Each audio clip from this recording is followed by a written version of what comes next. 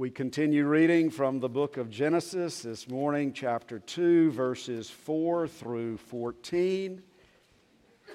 As we prepare to hear the Word of God, let us seek the Lord's blessing. Let us pray as we sing.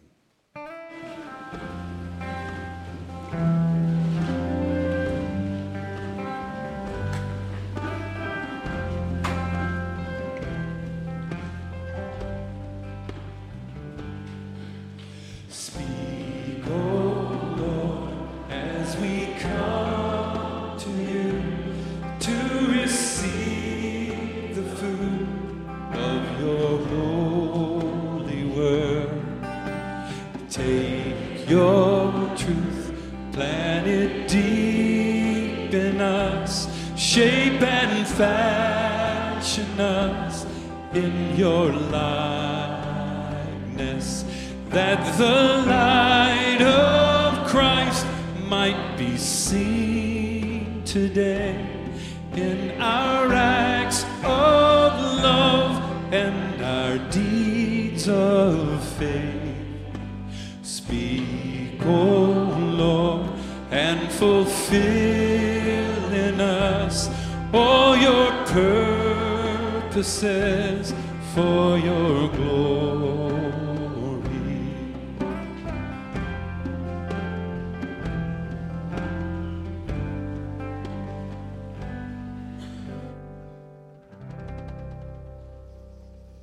Speak, O Lord, and fulfill in us all your purposes for your glory. In the name of the Father, and of the Son, and of the Holy Spirit. Amen. Let us hear the word of God. It is written, "These are the generations of the heavens and the earth when they were created in the day that the Lord God made the earth and the heavens. When no bush of the field was yet in the land, and no small plant of the field had yet sprung up, for the Lord God had not caused it to rain on the land, and there was no man to work the ground. And a mist was going up from the land, and was watering the whole face of the ground. Then the Lord God formed the man of dust from the ground, and breathed into his nostrils the breath of life. And the man became a living creature. And the Lord God planted a garden in Eden in the east. And there he put the man whom he had formed. And out of the ground the Lord God made to spring up every tree that is pleasant to the sight and good for food. The tree of life was in the midst of the garden, and the tree of the knowledge of good and evil. A river flowed out of Eden to water the garden. And there it divided and became 4 rivers. The name of the first is the Pishon. It is the one that flowed around the whole land of Havilah, where there is gold, and the gold of that land is good. Bdellium and onyx stone are there. The name of the second river is the Gihon. It is the one that flowed around the whole land of Cush. And the name of the third river is the Tigris, which flows east of Assyria.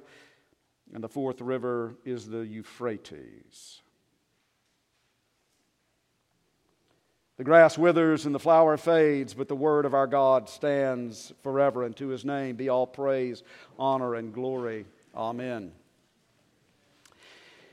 Having made our way through Genesis 1 and now into Genesis 2, you may perhaps wonder what the connection between Genesis 1 and Genesis 2 is. What we have here are not 2 different creation accounts, but we have in Genesis 1 what we might call a panoramic or wide-angle overview of God's work of creation. And then in Genesis 2 now, we have what we might call a zoom lens, telescopic lens, focusing primarily upon the creation of the first man.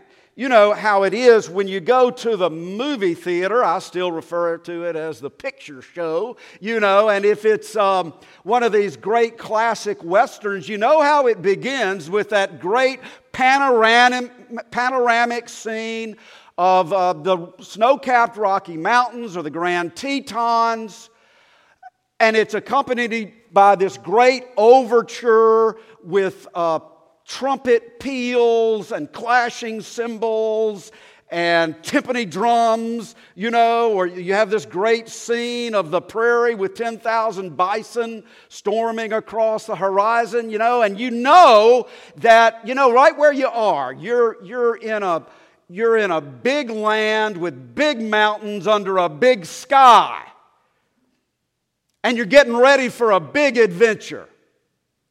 And then as that great overture fades away and the wide-angle panoramic view shifts and it comes down and it's that telescopic zoom lens focusing in on a man riding a horse. And you know, keep your eye on that guy, right?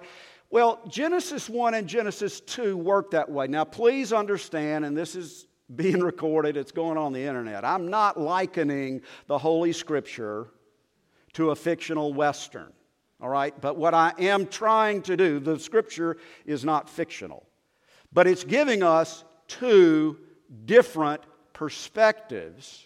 And so now in Genesis 2, it's calling us to focus on particularly the creation of the man, that is to say, the male creature, and his placement in the special area known as the Garden of Eden. You understand that the whole world was not the Garden of Eden.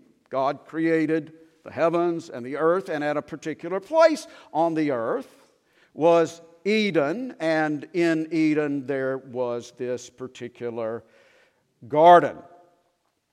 But what does this shift do for us in terms of our understanding of God? Well, let's go back briefly to Genesis 1. In the beginning, God created the heavens and the earth. God said, "Let there be light," and there was light. There was evening and morning the first day, and God said, and it was so. And God said, and it was so. God said, "Let us make man in our image, after our likeness." So God created man in His own image. In the image of God He created him, male and female He created them, and it was so. In the same way that Genesis 1 gives us that wide-angle, big picture of creation, it gives us a wide-angle, big picture of God the Creator. Genesis 1 reveals to us, if you will, if I could put it like this, the bigness of God. The greatness of God, the highness and holiness of God, the Creator who is over and above and beyond His creation, the Creator who is other than His creation, who, as the prophet Isaiah said, sits above the circle of the earth and its inhabitants are like grasshoppers.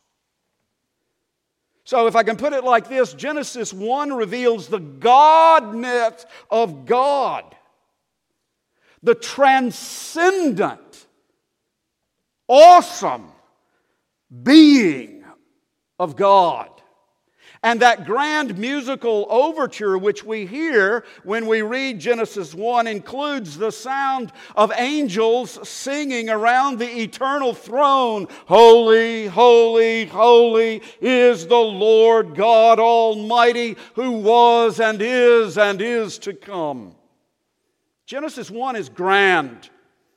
It tells us of the infinite greatness and transcendent glory of God and gives us the big picture, that wide-angle panoramic perspective on God and His work of creation. But you know, in Genesis 1, if you think about it, and if Genesis 1 were all that you had, and you didn't know anything else, You never read any more of the Bible?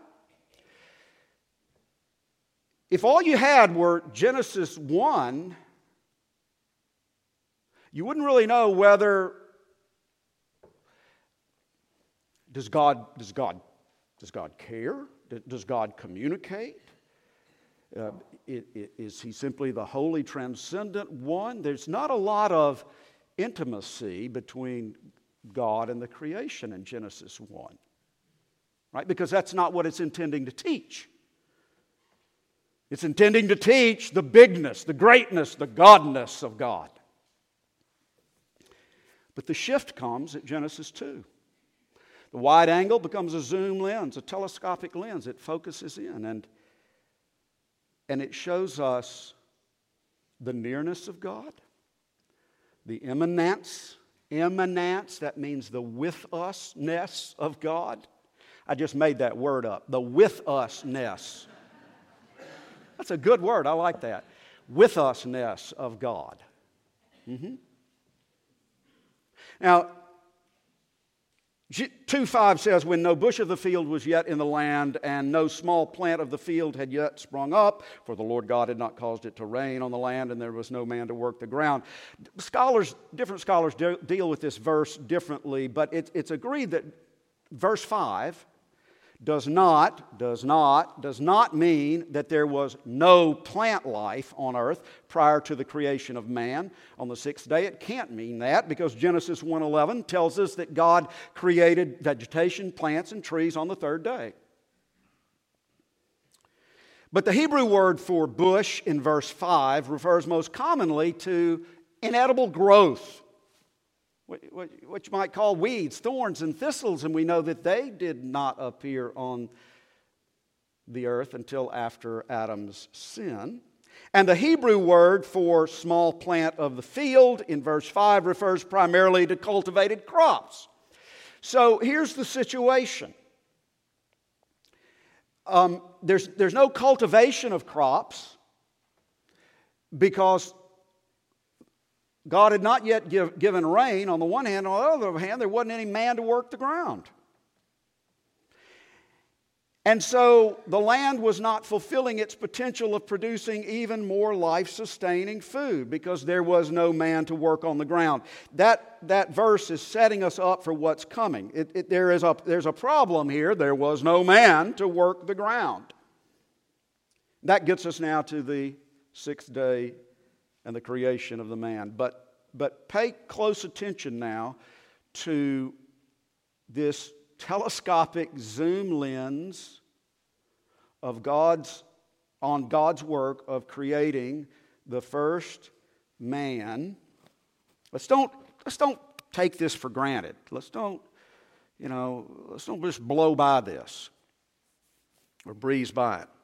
Remember in Genesis 1, when on the fifth day of creation, God said, "Let the waters swarm with swarms of living creatures and let birds fly above the earth." There's no account of God having created a particular fish or a whale or a bird. He called all of these in general into existence by the power of His Word. Likewise, on the sixth day prior to the creation of the human creatures, God said, "Let the earth bring forth living creatures according to their kinds."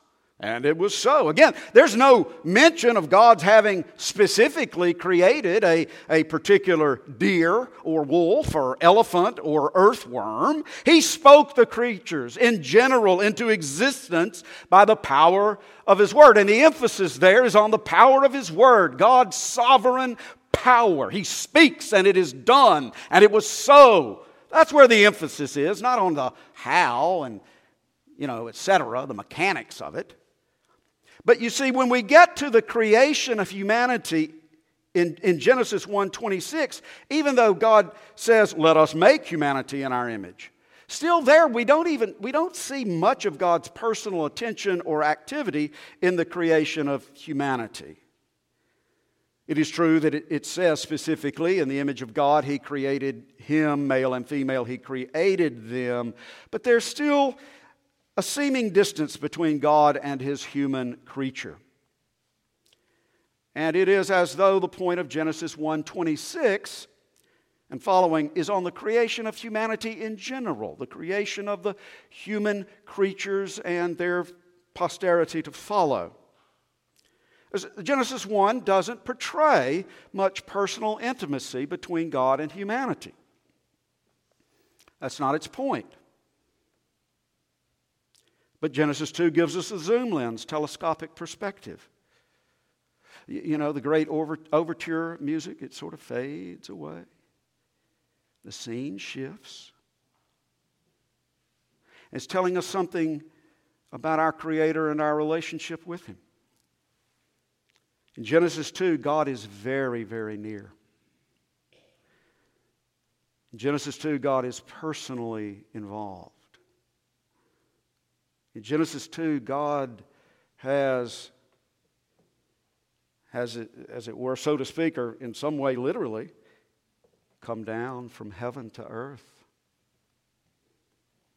Verse 7 says, "Then the Lord God formed the man of dust from the ground, breathed into his nostrils the breath of life, and the man became a living creature."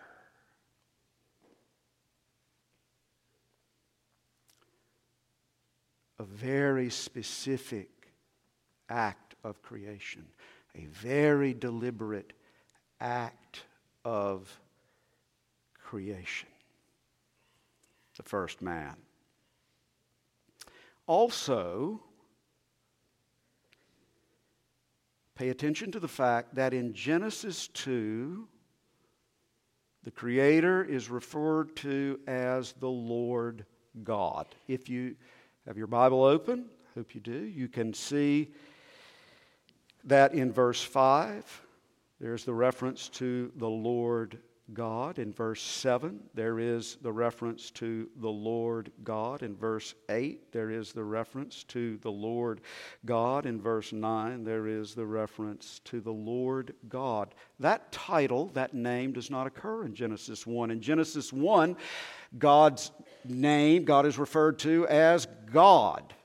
The Hebrew Elohim, translated G-O-D in English, rather generic title, generic name for the supreme creator. But in Genesis 2 now, Moses uses the personal covenant name of God as he revealed his name to Moses. Yahweh.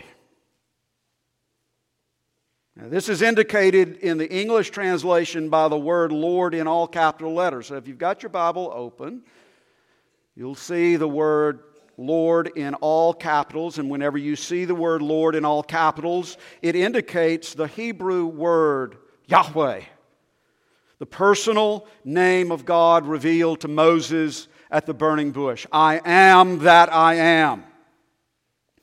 And therefore, the revealing of this personal name of God was a sign to Moses and to the Israelites, you see, that the Creator God was not an impersonal or unknown God or an unknowable God or a distant, detached deity, but a God of personal, covenantal relationship.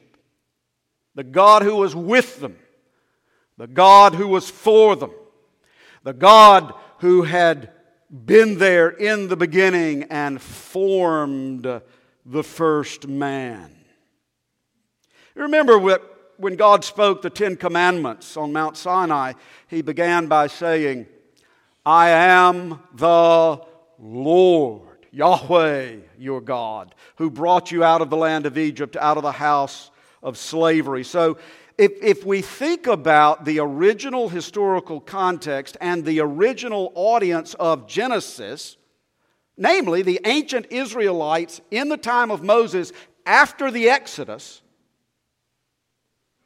we can see now that Moses was teaching the ancient Israelites and us that the almighty creator of heaven and earth, the transcendent one, the sovereign holy one, was also their Redeemer.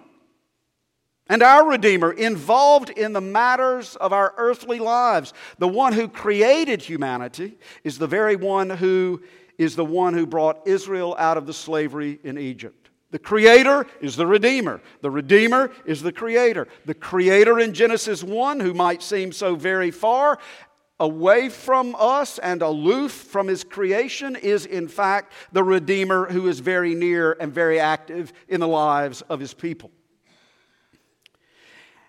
And so, having told us that the Creator is in fact the Lord Yahweh God, now with that telescopic zoom lens, Moses tells us something more. Genesis 2:7, again, speaking of God's nearness and with usness, His immanence with us, Genesis 2:7 portrays God as a potter. Think of it. Think about the Creator revealed to us in Genesis 1,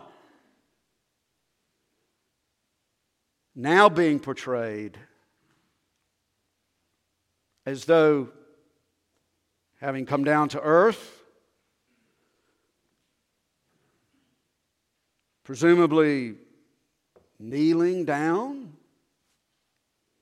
so as to scoop up a handful of mud out of which to fashion a man. It's quite a different perspective, isn't it? Now, we don't know exactly how this took place or what exactly it looked like. That's not the point. The inerrant Word of God is teaching us here the personal involvement, personal deliberation with which the Lord God formed the first man. Now, perhaps God did appear in a theophany, that is, the appearance of God in human form, which is recorded in a few other places in the Old Testament. Doesn't say that here.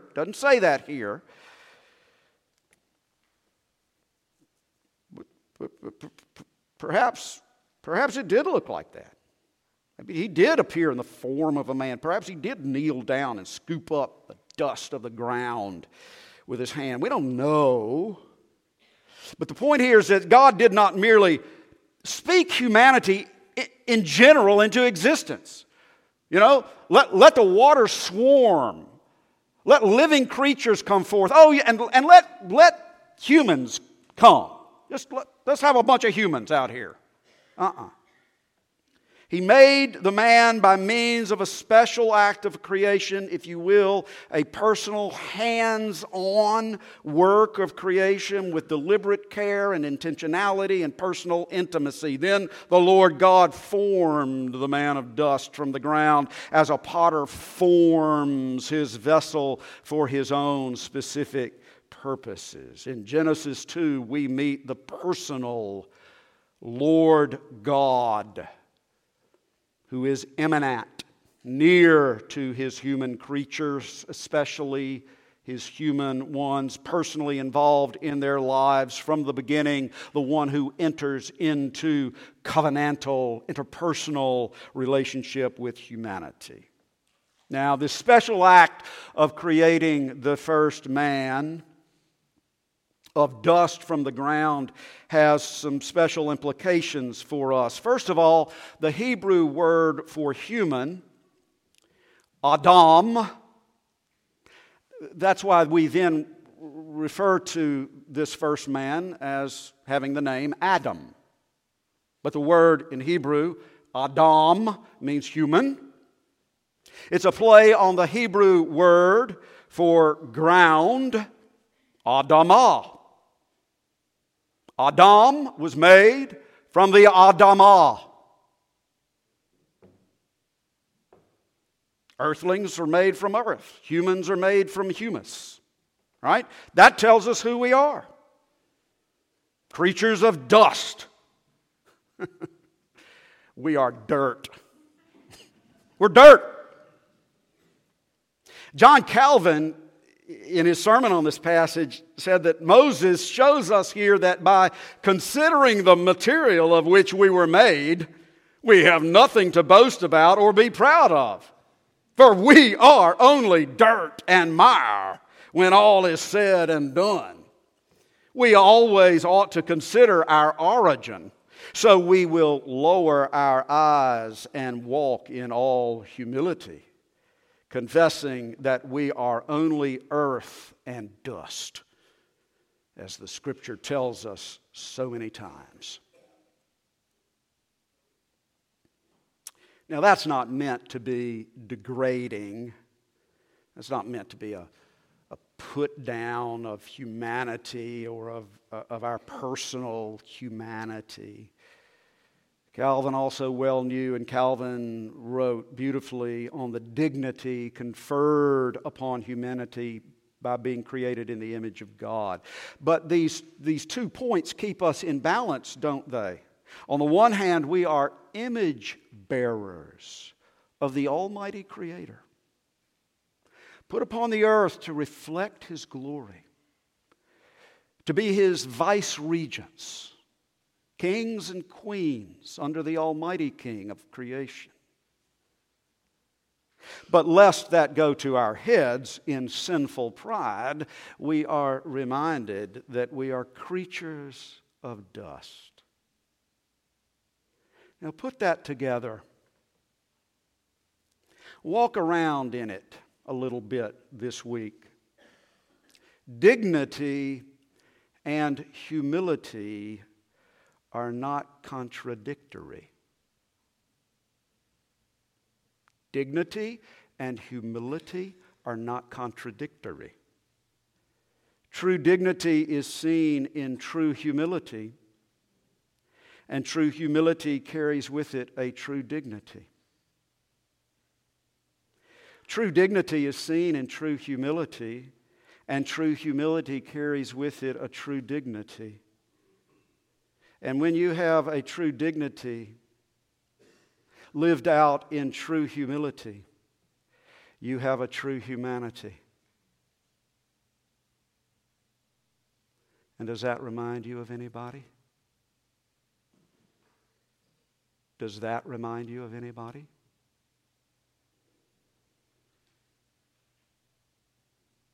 May it be the one to whom the Apostle Paul referred to as the second man, the last Adam,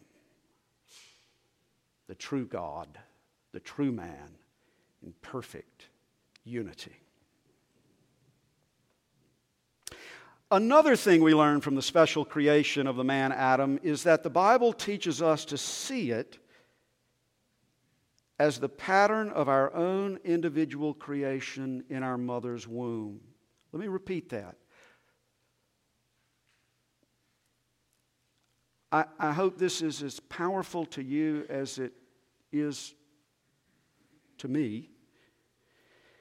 The Bible teaches us to see the special act of creation, God's creation of Adam, as the pattern, the lens through which we see our own individual creation in our mother's womb. And I get that from Psalm 139, in which David meditates on the mystery of his conception in this way.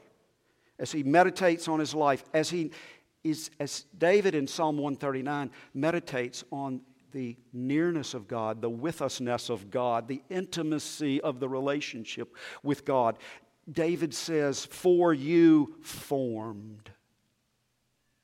There it is. "For you formed my inward parts. You knitted me together in my mother's womb. I praise you, for I am fearfully and wonderfully made." Wasn't that a fearful, that is to say, an awesome? You know, if you could have been there. Of course, you couldn't be there because there wasn't any other human. But if you could roll back the video and watch, whoo, that was awesome, right? He took the mud and fashioned it and blew into the nostrils a breath of life, and the man became a living creature. Woo, that's awesome.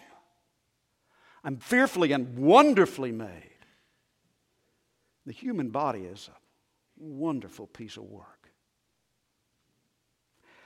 My frame, Psalm 139, my frame was not hidden from you when I was being made in secret, intricately woven in the depths of the earth. Intricately woven in the depths of the earth. Listen to those words as they echo the Lord God's making of Adam. You formed as a potter my inward parts. My frame was not hidden from you when I was being made in secret, intricately woven in the depths of the earth. In Psalm 139, the mother's womb is referred to as the depths of the earth. The mother's body is like the earth, the dust out of which the Lord God formed Adam. And the Bible says that the Lord, like a potter, has formed each one of us specifically, particularly out of the dust of our mother's womb. Just as really and truly as He formed Adam from the dust of the ground and breathed into his nostrils the breath of life. This has all manner of applications and implications for us and for everyone. First of all, of course, it affirms the sanctity and dignity and intrinsic value of human life above all other creatures. It therefore condemns not only the abomination of abortion, but also all forms of abuse and oppression and injustice toward other human beings whenever human beings are not regarded as having been formed by the Lord God, as though they were beasts of the field or even worse, less. Therefore, it teaches us to love our neighbor as ourselves. But it also, dearly beloved, points to the miracle and the mystery of the Word. The Word made flesh.